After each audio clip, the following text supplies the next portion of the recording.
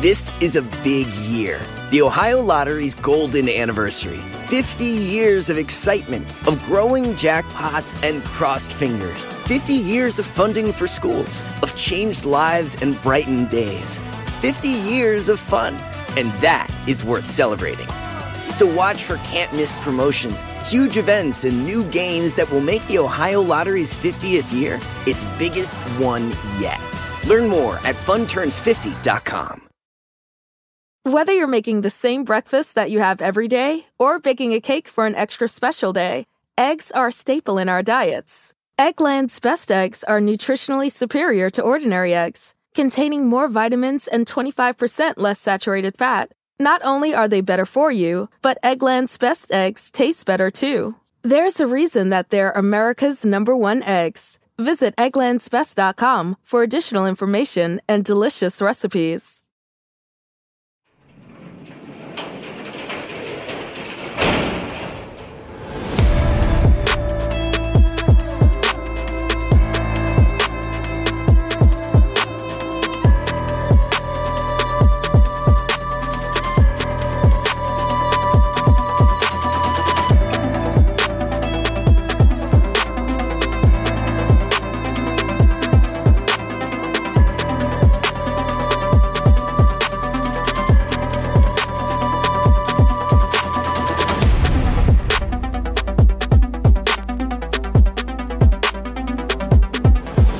Welcome to True Crime Garage. Wherever you are, whatever you're doing, thanks for listening. I'm your host, Nick, and with me, as always, ladies and gentlemen, Billy McBigbills.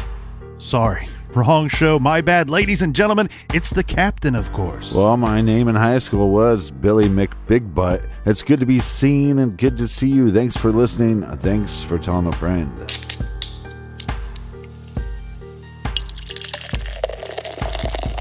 Today we are featuring vanilla pumpkin beer made by O'Fallon Brewery in Maryland Heights, Missouri. Vanilla pumpkin beer is locally produced cold-pressed Madagascar bourbon vanilla added to a pumpkin amber ale with cinnamon, nutmeg, and clove.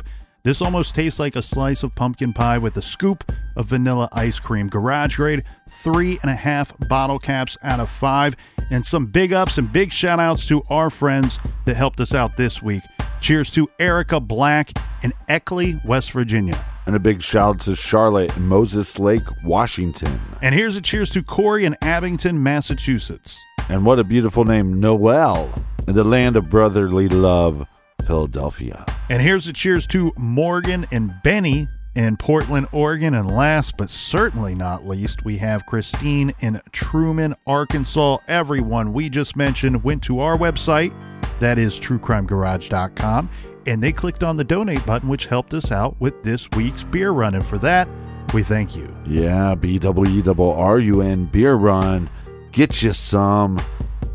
Make sure you sign up for Off the Record on Stitcher Premium if you're nasty. If you need more True Crime Garage for your earballs, find it on Stitcher Premium. And that's enough of the business. All right, everybody, gather around, grab a chair, grab a beer. Let's talk some true crime.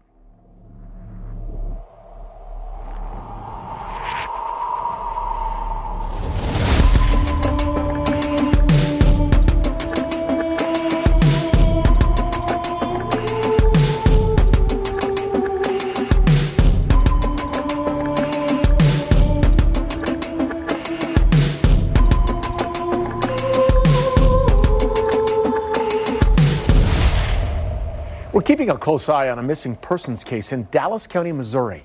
33-year-old Cassidy Rainwater is missing. She went to high school in Harrisonville. Her case is drawing a lot of attention on social media due to the circumstances. Investigative reporter Angie Rucono has been tracking the developments and joins us from the newsroom. There is so much mystery and intrigue in this case that has fueled social media speculation. 2 men have been charged with kidnapping, inflicting injury, and terrorizing. That's James Phelps and Timothy Norton. The sheriff posted on Friday, more charges are expected in the coming days. We are watching for that. The sheriff previously released a statement saying due to the extreme nature of the crime, he's not providing details. Here's what we do know. Pictures have been found of Cassidy partially nude and in a cage. The FBI has been involved. Cassidy Rainwater is still missing. Her trail led to this rural property owned by suspect James Phelps. Investigators have been searching the grounds while the men are in jail. The Springfield bomb squad was called in and a fire broke out last week. The house burned to the ground. Speculation is there was a tripwire, and that's why the bomb squad was called in. This case is all over social media. Videos are being made on TikTok. Reddit has threads. Bloggers are speculating about cannibalism. The sheriff blasted all of the attention and speculation on this case, saying much of it is not true, although he used a more colorful word. He reminded everyone investigations take time in the real world, and this isn't a TV series or movie. Cassidy Rainwater's own mother went missing back in 2007. Her remains were eventually found scattered in a field by a farmer, according to the Associated Press. We will keep you posted on charges and developments in Cassidy Rainwater's case. Reporting from the newsroom, Angie Riccono, KCTV5 News.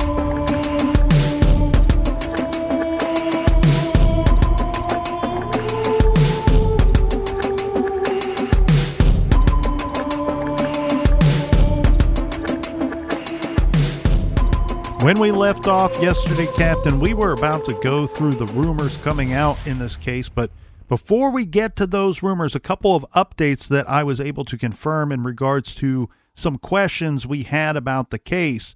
This is in regards to the tip that came in. We were wondering how that situation all came about. There's a little bit of information on that. And regarding the photos that were found on Phelps's phone. So a couple quick statements that I found. In September, the FBI's Kansas City office. So it was the Kansas City FBI office that received an anonymous tip from a person who says they shared photos, including one of what appeared to be Rainwater's partially nude body inside a cage. So it doesn't completely clean that up for us, but again, this story is not necessarily breaking news, but it's still very new, and we're still waiting for a lot of information to come out. So now that we have some confirmation as to how that tip came about, wanted to make sure we included it here. Also, in regards to his phone, there's a statement in an article that now says authorities arrested James Phelps on September 16th after seizing his cell phone and discovering 7 photos of partially nude Cassidy Rainwater being kept inside a cage, according to court records. So they seized his phone before they arrested him, finding those photos. Right. Now, again, some of the rumors in this case include the finding of meat hooks on the property, on the Phelps property by law enforcement officials, acts of cannibalism, additional victims, possibly the remains of up to 12 or 13 people found on the property, additional suspects, caged victims, and transporting kidnapped victims or remains across state lines, and that these two may even be responsible for the missing Springfield 3, may have been involved or responsible for the Springfield 3 case.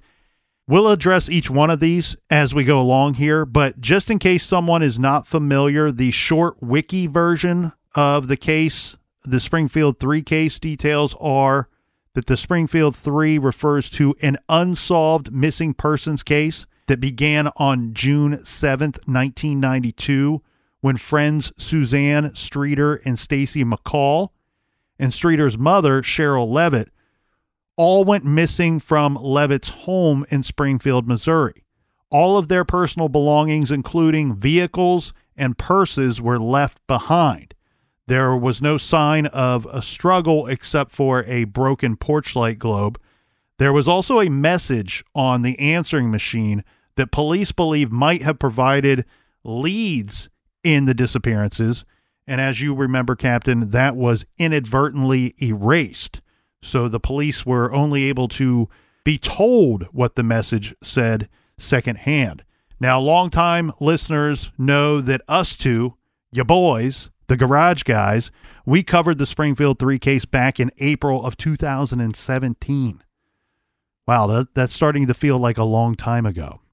This would be episodes 97 and 98, should anyone want to go back deep into the catalog and listen to those fascinating episodes. In those episodes, we reviewed a lot of suspects in the Springfield 3 case. but of course not James Phelps and Timothy Norton, because these two, who it looks to me are obviously guilty of something, and unfortunately it appears to be that the something or some things that they are guilty of are some pretty heinous and horrific acts. But Phelps and Norton were unknowns back in April of 2017, unknowns to us and everyone else.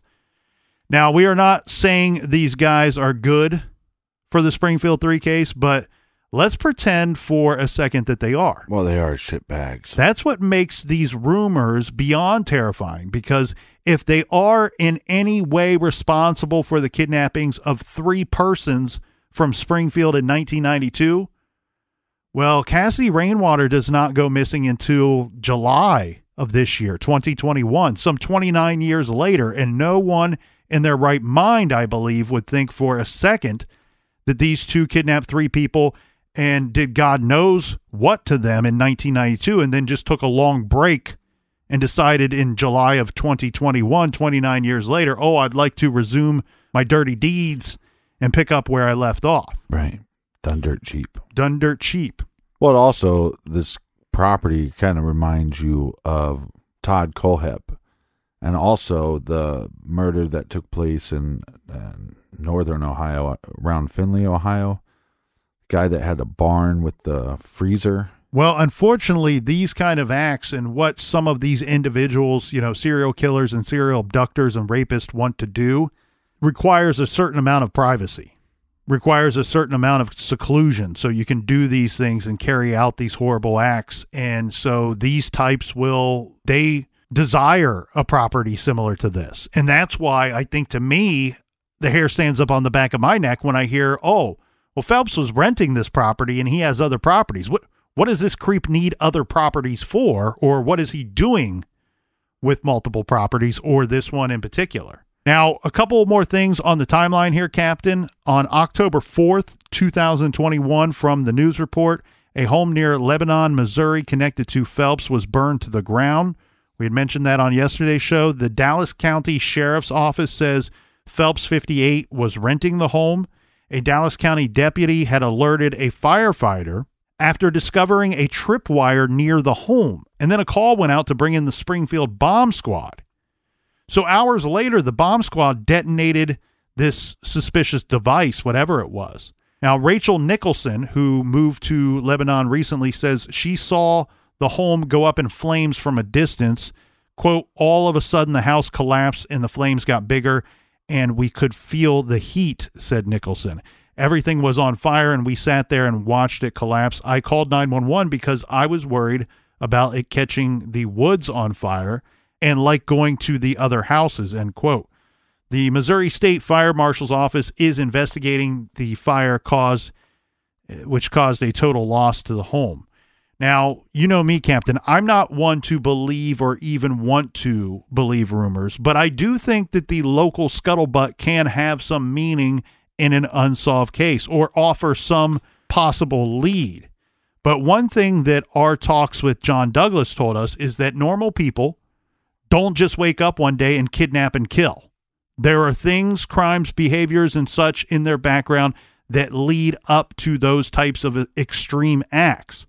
But also, Captain, what makes me pause and wonder if there could be some truth to some of these many rumors is normal people also don't just wake up one day and arm their properties with tripwires, right? That once activated will burn the whole damn place to the ground. Right. But back to what you were saying about these local rumors, a lot of these cases that go unsolved, take, for example, the Maura Murray case.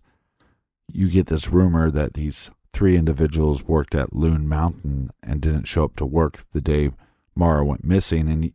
And when you're investigating a case like that, you don't know if there's much weight or validity or anything backing up these local rumors. But I don't like to dismiss those, because normally where there's smoke, there's fire. And now we have a situation in that case where they discovered skeleton remains and hair remains that was buried in the Loon Mountains, and now we're just waiting for confirmation on who that individual is. Verbatim from one report in a Springfield bomb squad report, investigators say that they found an incendiary device during a fire at the home at the center of this kidnapping case. In the report, it claims investigators found the explosive device in a mortar tube with a balloon cover. It featured tripwires. Thankfully, no firefighter was injured in the battle of this fire. According to the incident report, the incident is labeled as second-degree arson. I'm guessing that there's probably some additional investigation that needs to be done to confirm if they want to move forward with second-degree arson or elevate that charge to something else. The report also says around $40,000 was lost from the fire, $40,000 in damages, I guess, from the fire. And the classification is undetermined and criminal currently as it sits. On October 5th, Phelps and Norton both appeared before a Dallas County judge via a webcam, both represented by different public offenders. During this hearing, prosecutors asked for 45 days until the preliminary hearing due to the number of witnesses needed. The state asked for 45 days, but the defense objected based on state Supreme Court requirements that allows for only a 30-day period. This is because they're being charged, they're being held in the jail, they can't leave until they have this preliminary hearing. And at their defense, they're going to point out, look, if these guys aren't guilty, you can't keep them here forever. Right. Dallas County Prosecutor Jonathan Barker said that if he still isn't ready to proceed after 30 days, that he will file a motion for more time. A judge set a preliminary hearing for November 5th, starting at 9:30 a.m. So convenient or not convenient, this fire goes down right before they're about to have their first encounter with the judge via webcam. After that goes down, the investigators, they return to the scene of the fire during daylight hours to analyze the area, trying to figure out how the fire started to begin with. Unfortunately, having the task of looking for more tripwires, right, to make sure that they themselves are not in danger while being present on this property. A woman who lives near the home, she wanted her to conceal her identity for her own protection, of course, says, quote, "If these people have committed such horrible crimes as they are accused, I hope the legal system prosecutes them to the fullest extent. I am very upset by it." Captain, let's get into the rumors, and I want to start off with just the location itself. Windyville, Spookyville, some call it. Now, depending on where you are in the great city of Springfield, Missouri, and the small unincorporated town of Windyville, we're talking about an hour to an hour and 20 minutes drive time from Springfield to Windyville. So to me, when one of the rumors says that these guys might be or may have been involved in the Springfield 3 case, I mean, it does sound like a stretch a bit, but keep in mind the proximity. And I'm happy that the good folks of this area refuse to just forget about 3 missing women, no matter how old the case is. Yeah, it's one of the most popular true crime cases of all time. You can't just let it go.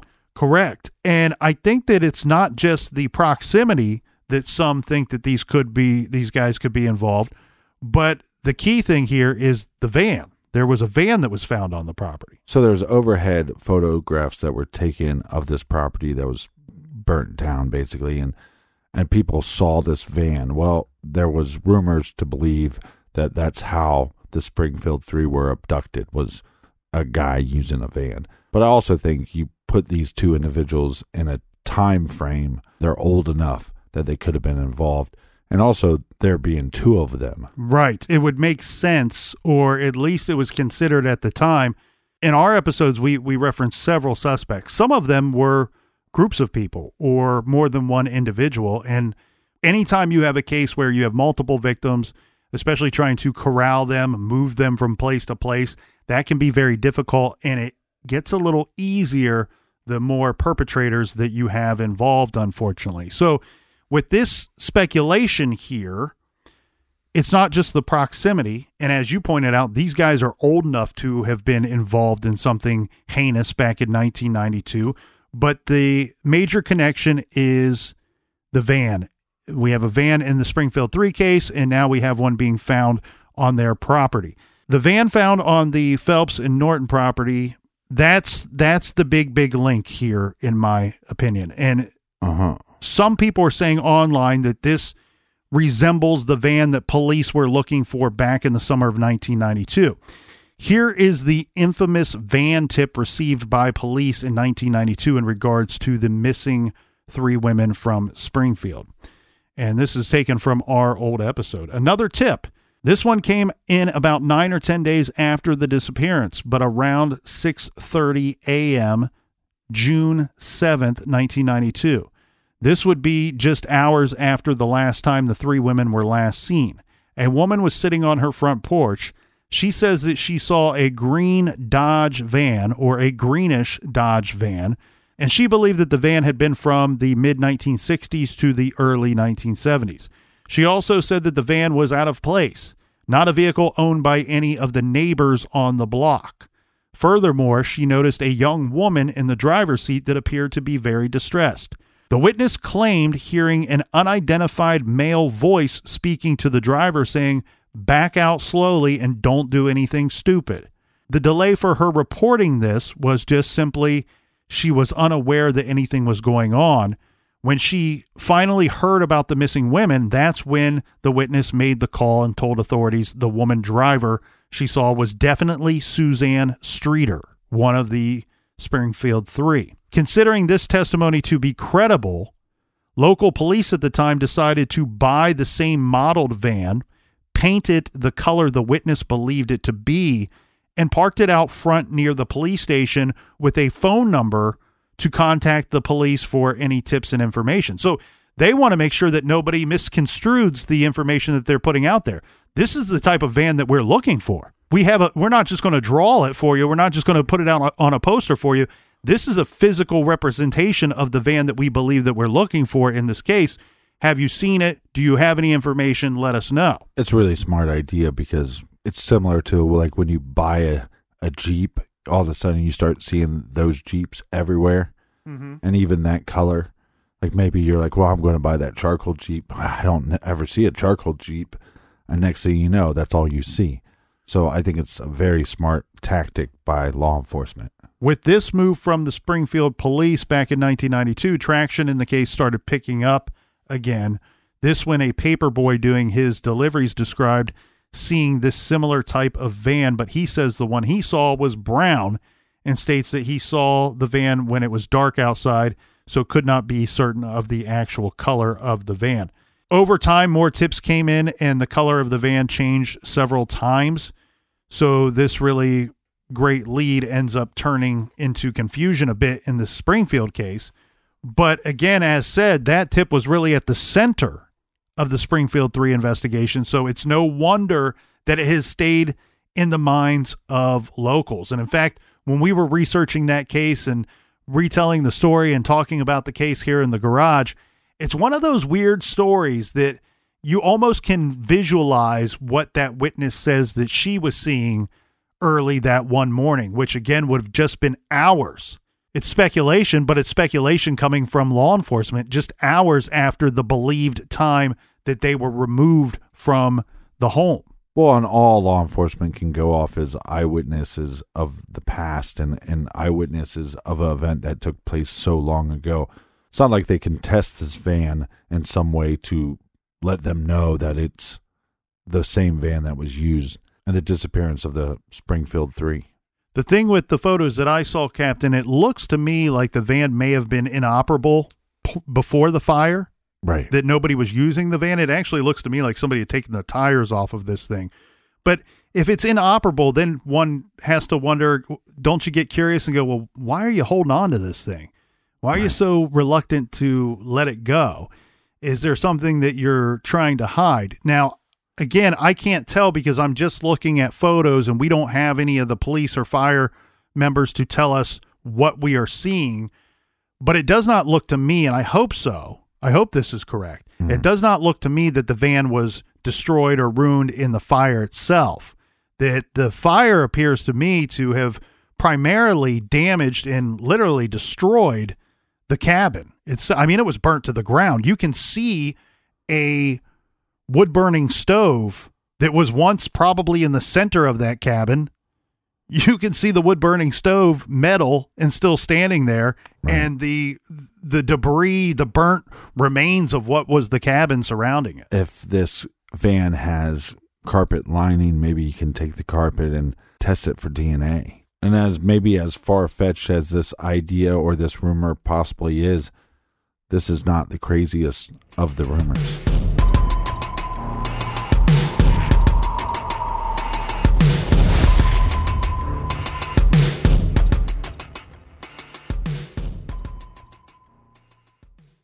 Do you want to set your child up for success? Of course you do. That's why you need to check out IXL Learning today.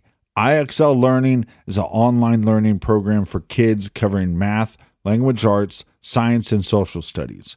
IXL is designed to help them really understand and master topics in a fun way.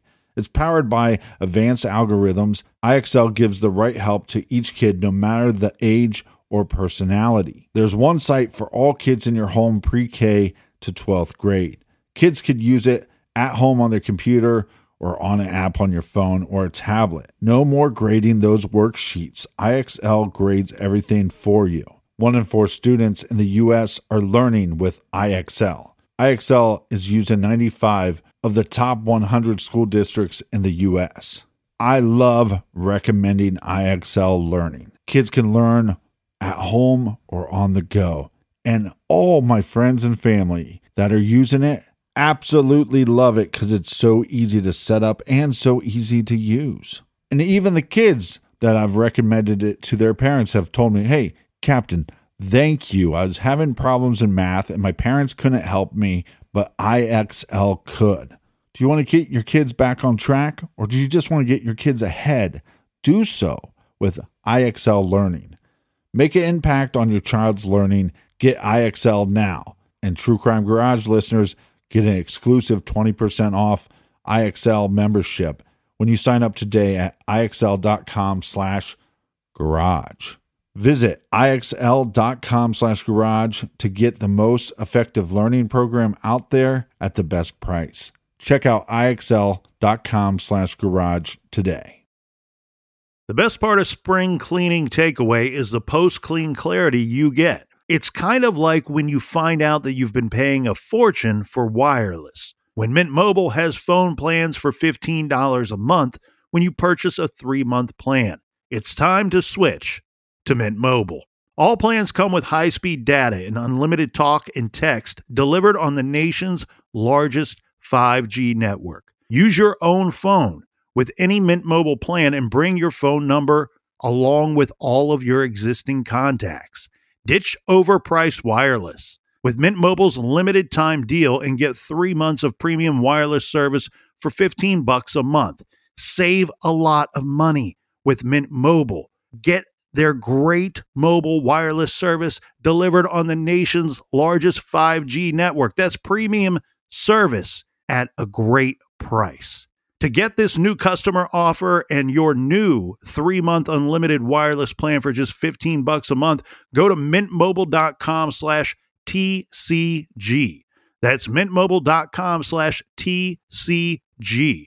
Cut your wireless bill to $15 a month at mintmobile.com/TCG. $45 upfront payment required, equivalent to $15 a month. New customers on first 3-month plan only. Speed slower above 40 gigabytes on unlimited plan. Additional taxes, fees, and restrictions apply. See Mint Mobile for details. Warmer, sunnier days are calling. Fuel up for them with Factor's no prep, no mess meals. Meet your wellness goals in time for summer thanks to the menu of chef-crafted meals with options like Calorie Smart, Protein Plus, and Keto. Factor's fresh, never frozen meals are dietitian approved and ready to eat in just 2 minutes.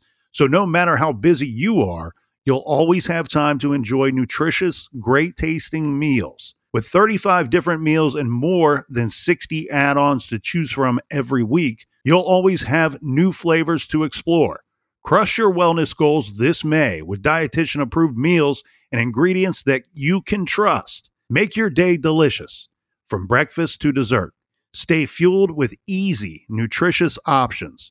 Treat yourself to restaurant-quality meals that feature premium ingredients like filet mignon, shrimp, and blackened salmon. I am new to Factor, and I have been loving every minute of it. I have a problem, and it's called lunch. Some days I need to pack a lunch, and some days I work from home. Whether I'm at home or whether I'm on the go, Factor is fueling my lunch from now on. Head to factormeals.com/truecrimegarage50 and use code truecrimegarage50 to get 50% off your first box, plus 20% off your next month. That's code truecrimegarage50 at factormeals.com/truecrimegarage50 to get 50% off your first box, plus 20% off your next month while your subscription is active.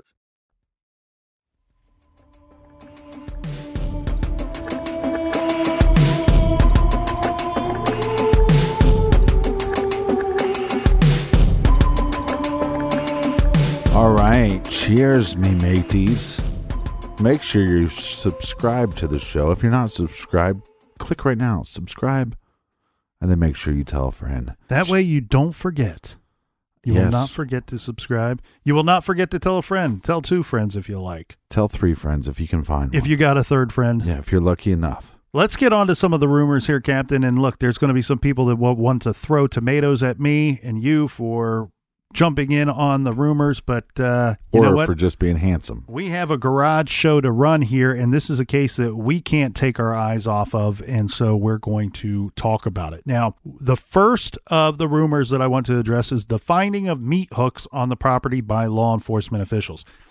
Obviously, until the police start telling us the things that they saw, witnessed, or found at the property, in regards to this, we're just going to be spinning our tires, right? We don't know if they found meat hooks. Now, the online speculation has gone as far, or the rumors have gone as far to say that police found or someone saw body parts hanging from these meat hooks that could be visible through either through one of the windows or just outside of the cabin itself. It's a little foggy on the actual details of that. I didn't spend a lot of time sifting through the details or the different stories because, I mean, if that was true, there's no charges to justify what somebody claims they saw. Right. And again, I understand the reason for the speculation, the theories, and the rumors because of the sheriff's statements and the sheriff's department's statements. It sounds to me like we're going to have additional charges. There is some evidence that is unclear. There are things that they found at the scene on the property that have not been told to the public, so they're speculating at this point. Now, to me, some of these rumors sound very Texas Chainsaw Massacre-ish, you know, something that you would see on the big screen and not even in that great of a horror film to begin with. Meat hooks with parts hanging from them, I don't know. Well, that kind of goes along with some of the claims of cannibalism. This is all over the map as far as the rumors go of cannibalism. One, that Phelps is participating in this, that's part of the reason why he's killing people, that he has victims to begin with, that Norton might be involved in this cannibalism as well, consuming human remains.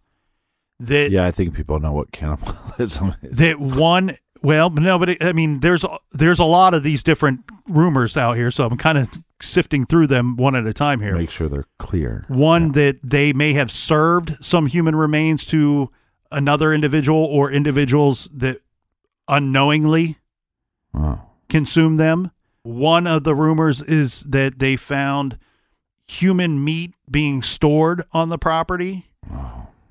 Other rumor is that he was in the act of consuming, that Phelps was in the act of consuming human remains when police arrived on one or if not their first visit. Again, these are all things that sound like they're not just out of a movie, but out of a really bad movie at that. Yeah, but meat hooks isn't that far of a stretch. I mean, a lot of people use things like that in hunting. If they kill a deer, they would hang the deer by the meat hooks. That's right. They sell meat hooks for other purposes than committing these horrible crimes. And as we stated earlier, That's interesting that you bring that back into the fold here, Captain, because we do know that one of these individuals that was living on the property has been charged with some type of game warden misdemeanor charges at some point in their life. So these could be active outdoors men. I do want to give our promo code for the Whopper. This portion of the show is sponsored by the Whopper. The other rumors are that there are additional victims. And specifically, it's been stated that possibly the remains of up to 12 or 13 people have been found on the property. I think that this rumor comes from speculation that the police, well, the sheriff's department, they spent a lot of time at this scene. Well, I think the first thing that you do, you're still looking for Cassidy, right? Right. So you're going to bring in scent dogs, but on top of that, worst case scenario, you're looking for a body. So you bring in cadaver dogs. Now, cadaver dogs could hit on different parts of the property, and that would lead them to have digs to look for her. And in that process, they could have found other remains. Possibly. The other thing that I wonder, too, that I think fuels the fire a little bit, again, that the amount of time that they've spent on this property, that doesn't mean that they found a bunch of stuff. It could mean, as you're pointing out here, Captain, simply that what they're looking for, they have not found yet, and they're refusing to leave that property until they either find it or know that it's not there. And that item could be, as you said, Cassidy Rainwater's remains. But there's no reports from law enforcement that they discovered her body yet. Or anybody else's for that matter. Which, again, makes me wonder who they're connected to as far as the sex offenders that are connected to the property, and who are their connections. And is it possible, like you said, here could be a situation where Phelps is renting this property. He kidnaps the person, then they cage the individual, and then because Timothy is a truck driver, that he then transports the victim somewhere. Yeah, that is one of the thoughts and one of the other rumors here. As far as additional suspects go, and as far as the registered sex offenders go, it could be something as simple as years ago a registered sex offender rented that same property. That has nothing to do with Phelps or Norton at all. That they don't even know that individual. What we do have that kind of clarifies or clears up some of the additional suspects statement is we have a statement from Sheriff Rice who says, look, everybody that we believe to be involved in the Cassidy Rainwater disappearance case is currently in jail. Without trying to piece his words together for him, I've got to believe what he's saying there is, we believe these two individuals are responsible. We have evidence that shows that they are solely responsible, the two of them. Right. And we have them in custody right now. The courts are going to shake this thing out and figure out what exactly happened here. Don't be running wild with your thoughts and your theories with additional suspects, no matter what you found or what report you read, because we have two individuals that are locked up right now. No, and I understand that, but what we do know is, and what I'm saying about the sex trafficking, we capture this individual, we are going to then sell her to another individual, but that individual is not known yet, and that's possibly where law enforcement gets their tip, because we know that these images of Cassidy were shared online. Why the heck would you share these online? You can sift through all the reports, and at the very minimum, we know that at least one of these images made their way online somehow, some way. Right. Right. And what's the purpose of that? You're exactly right here, Captain. If you got concerns about human trafficking or selling an individual for any reason at all, it seems like the dark web would be a place or a marketplace to do such activity. Right. How did a photograph like this make it onto the internet? And if Phelps and Norton were the only two that knew about this, then one of them would have had to have put the photo online at some point. Right. Now, in relation to the caged victims and transporting kidnapped victims or remains across state lines, there's been some speculation in regards to the cannibalism that maybe they were even selling human meat somewhere, somehow. Again, seems very Friday the 13th, Texas Chainsaw Massacre-ish to me. But what I think is more interesting when we talk about state lines, Right. we have Timothy Norton. He drives a truck. He's crossing state lines all the time. I'm more concerned with the idea and the probability of him procuring a victim and transporting them back to this cabin, this secluded cabin with creep number 1 and creep number 2 sitting around the old wood-burning stove. Right. That seems like something that would be far more likely. And when we talk about state lines, and I guess if you're wanting to hide evidence, he has the ability, he has reason to be out on the road constantly. He could be dropping evidence all along the way. I guess from what I've found is that his truck is on this property and that there was some type of his trailer. It's been reported was one of these refrigerated trailers. So one of the rumors is that human remains or of some sort were found in this trailer. Again, this is speculation, but certainly adds to the horrific thoughts that you can put into this case and the possibilities in this case. But it's not out of the realm of possibilities. We see these individuals all the time. They're a suspect in one case, and that leads to the discovery of several other victims. Well, and that's interesting, Captain, because it makes me think of a few different things here, right? First is something we've talked about plenty of times before, linkage blindness, right? For years, John Douglas and his team were trying to point out to sheriff departments and police departments across this country to not be blinded to the possibility of linking these unsolved homicide cases together. Right. Here, you have what we've seen in some cases, which is the reverse of that, where the public sees a case and then starts tacking on every crime, unsolved murder, kidnapping that they can think of to this being almost a suspect zero type of situation. We've seen that with the Zodiac, right? His crimes, he committed them using different murder weapons in different locales. So it's easy to just kind of tack on a bunch of unsolved homicides that it took place in California or surrounding areas at around that same time and say, all right, well, the Zodiac, remember when he told us it was Zodiac score 35 and the San Francisco PD score was 0? Right. Well, here's your other homicides that get us to that 35 number. Your boy, Cold Case Cameron. He's told us that Ed Edwards killed every person you could ever think of. He's not my boy. I know. I joke It's that a funny theory. Cold Case Cameron, he's got some interesting theories on Ed Edwards. Maybe it's like shooting fish in a barrel. At some point, if you just throw enough of them out there, you're going to be right on one or two of them. Yeah. This reminds me also of Bruce MacArthur from Canada. The Canadian serial killer. He was putting the victims' remains in planters, right? He was just burying them in the planters, right? Because we had the Jimmy Rice case, which that monster that killed that boy, he cemented or concrete. I don't know that there is a difference between the two. Right. I'm a dumb guy that hangs out in a garage all day. I don't know the difference between cement or concrete. And we sniff glue. But he huff and paint.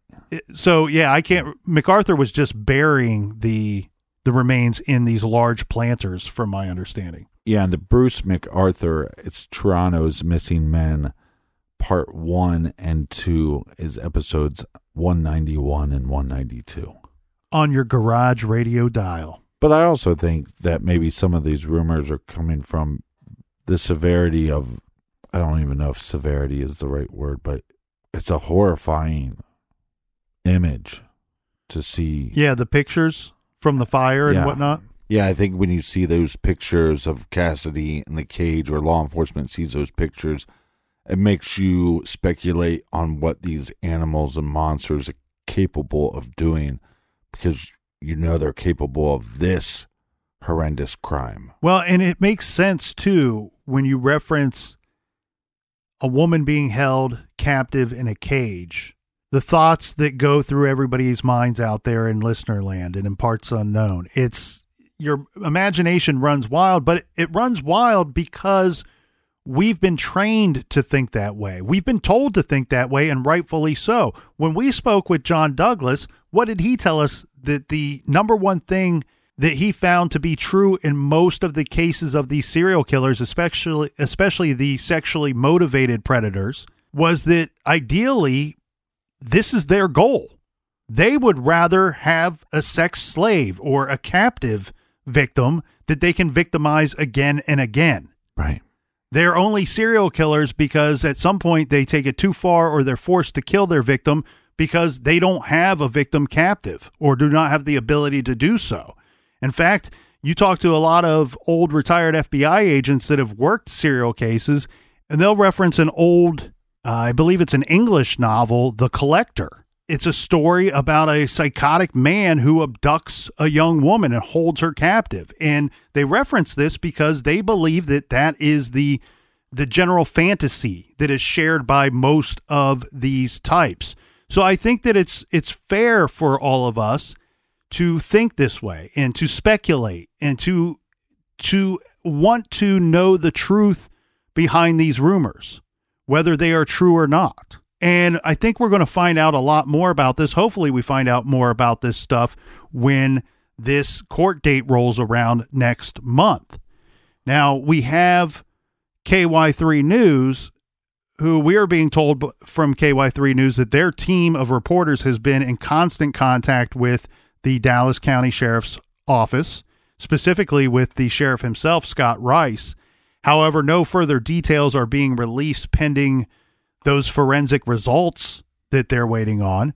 They, being the reporters, are basically on standby waiting for more, or if anything new pops up, they will be on it. So right. We will be hearing something should anything come out or come of any of this information. Now, we should give the good sheriff his due and voice his opinions of the rumors swirling around. We know some of his thoughts because in a Facebook post, Sheriff Rice addressed rumors in the investigation into the disappearance of Cassidy Rainwater. He wrote that he's upset with social media and bloggers thinking that they know what is happening, and says, quote, "There is a lot of misinformation circulating in the case." An online article from officer.com, I took some little pieces from this article. Here they are. One says, 3 weeks into a massive criminal investigation that's drawn viral attention, the Southwest Missouri sheriff leading the probe went on a rant. On his department's Facebook page, Dallas County Sheriff Scott Rice took aim at fake news, social media, and people who he said are too impatient and entitled to wait for the justice system to work. Quote, "There is a lot of misinformation and rumors regarding the Cassidy Rainwater case being circulated across social media and various news platforms," Rice wrote. "While I understand the impatience and curiosity of the people, I'm going to give you a piece of advice.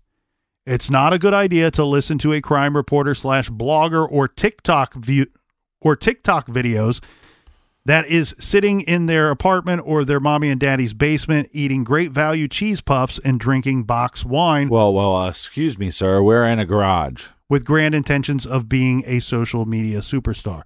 And hold on. And we have no intentions of being any kind of superstar. Well, I don't think he's talking to us specifically, maybe. Or maybe he was. He criticized the, quote, crap posted on social media about the case. He dropped the first tidbits of news that have been released within days. That was the statement that we kind of reviewed earlier, Captain, where he says that, quote, "I can tell you we have all parties involved with Cassidy Rainwater's case in jail," end quote. And he did say, quote, "We expect additional charges to be filed in the coming days." Again, it's statements like that, though, that I think fuel the fire a little bit for some of these rumors. I'm not faulting the sheriff. I'm not even faulting anybody else out there that live nearby or live in California, Florida, New York City, or what have you, for speculating on this case. I personally think that it's somewhat healthy to do so. It's a mystery. We're concerned. And we're trying to figure out what exactly happened. So, well, at the end of the day, we're humans, and there was a human that was in these pictures in a cage, Cassidy was a real person. We want to know what happened, and we don't have answers to that, so yeah, we're going to speculate.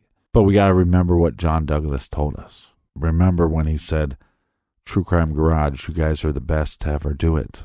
#1 true crime podcast of all time. I'm sure he appreciates you making up statements for him. Oh. But in regards to this here, Captain, It's on record. I understand the rumors that are coming out. Here he's saying that 99.99% of what has been posted on social media is crap. His statement about we will have or will be seeking further charges is interesting, but again, does not necessarily mean that they found anything that they've not told us about, because those additional charges may simply come from a couple of possibilities. One, the arson itself, right? They've already, I don't know that they've 100% declared that it was absolutely arson, or they just are suspicious of it so far. Right. From my understanding, what the charge would be on that is involuntary second-degree arson charges. Well, that very easily could elevate itself to first-degree, involuntary, or premeditated arson. So in relation to the arson, we could see additional charges. Also, in the disappearance case of Cassidy Rainwater herself, we could see additional charges. Again, right now, they're only being charged with kidnapping. That could be elevated to, unfortunately, homicide or additional charges. So it's likely, and it's likely that we will see additional charges. I think that. And what I hope is that they didn't stay on that property for as long as they did because they couldn't find anything else. Right. And again, that goes back to my thoughts. I don't necessarily think that them being there so long indicates that they were finding things that were useful to their case. I'm worried that they weren't finding what they thought they would find there when they arrived. Well, maybe the spookiest thing about this case is not only did Cassidy go missing, but her mother went missing as well. Yeah, so Cassidy Rainwater's mother, Tracy Wawasuk, went missing in 2007. Based on previous KOLR 10 reporting, her mother, Tracy, her remains were found scattered in a field near Lebanon a year later. So went missing in 2007. Her remains are found scattered in this field that's not incredibly far from Windyville. It's not, real close to this property, but it's in the same part of the state as where these two individuals live. This article that I found goes on to say here, Captain, quote, "It was unusual. Some of the statements made by people that will have to go on with the new evidence we have here and see where it leads us."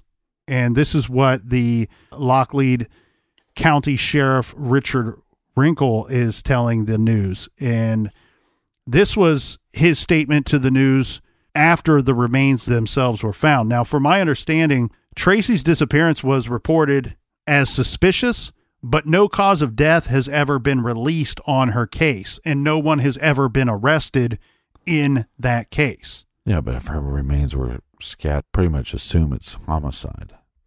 We do have the Lockleed County coroner, Steve Murrell, who tells Ozark First it's still an open case, this in regards to Cassidy's mother. And Murrell says that at this time, he does not believe that there is any connection between Cassidy's disappearance and her mother's death. Again, her mother went missing in 2007, and then remains were found the following year. Maybe it's not likely, but it's not impossible. And hopefully we get more answers for Cassidy Rainwater as these two monsters go on trial.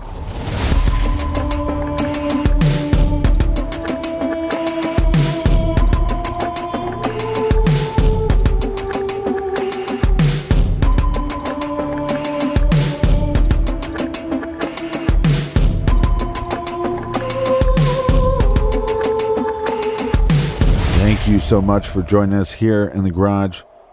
Thanks for being our best friends. Very best friends. Best friends in the whole world. If I could hug you right now, squeeze and kiss you. I'm mind hugging every one of you. I will hug Yeah, I'm mind hugging and whispering into your ear. It's good to be seen. All right, Colonel, do we have any recommended reading for the beautiful listeners this week? This week, for the beautiful listeners, we are very proud to recommend a book called Summary Judgment, a Lawyer's Memoir. This is by Don Cameron Clark Jr. For those of you that are nasty and you subscribe to Off the Record from Stitcher Premium, our other show that's sweeping the nation, you know what I'm talking about, because on episode 140, we spoke with Don Clark Jr., the author and former lawyer.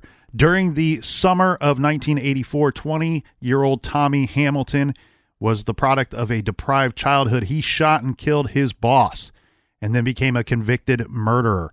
Tommy was sentenced to death, but before facing the electric chair in Alabama, there was one final appeal that offers the chance to save Tommy's life. This book is about that case and attorney Don Clark Jr.'s involvement to spare Tommy of the death penalty, even if he was not truly innocent. This is a must-read. Make sure you check out Summary Judgment, a Lawyer's Memoir by Don Cameron Clark Jr. You can find that great title and many others on our website's recommended page at truecrimegarage.com. And if you need some music for your earballs, the music that I do, that I produce, that I create for the show, you can find on Spotify or Apple Music. Just search True Crime Garage and click on the artist link. And until next week, be good, be kind, and don't let it.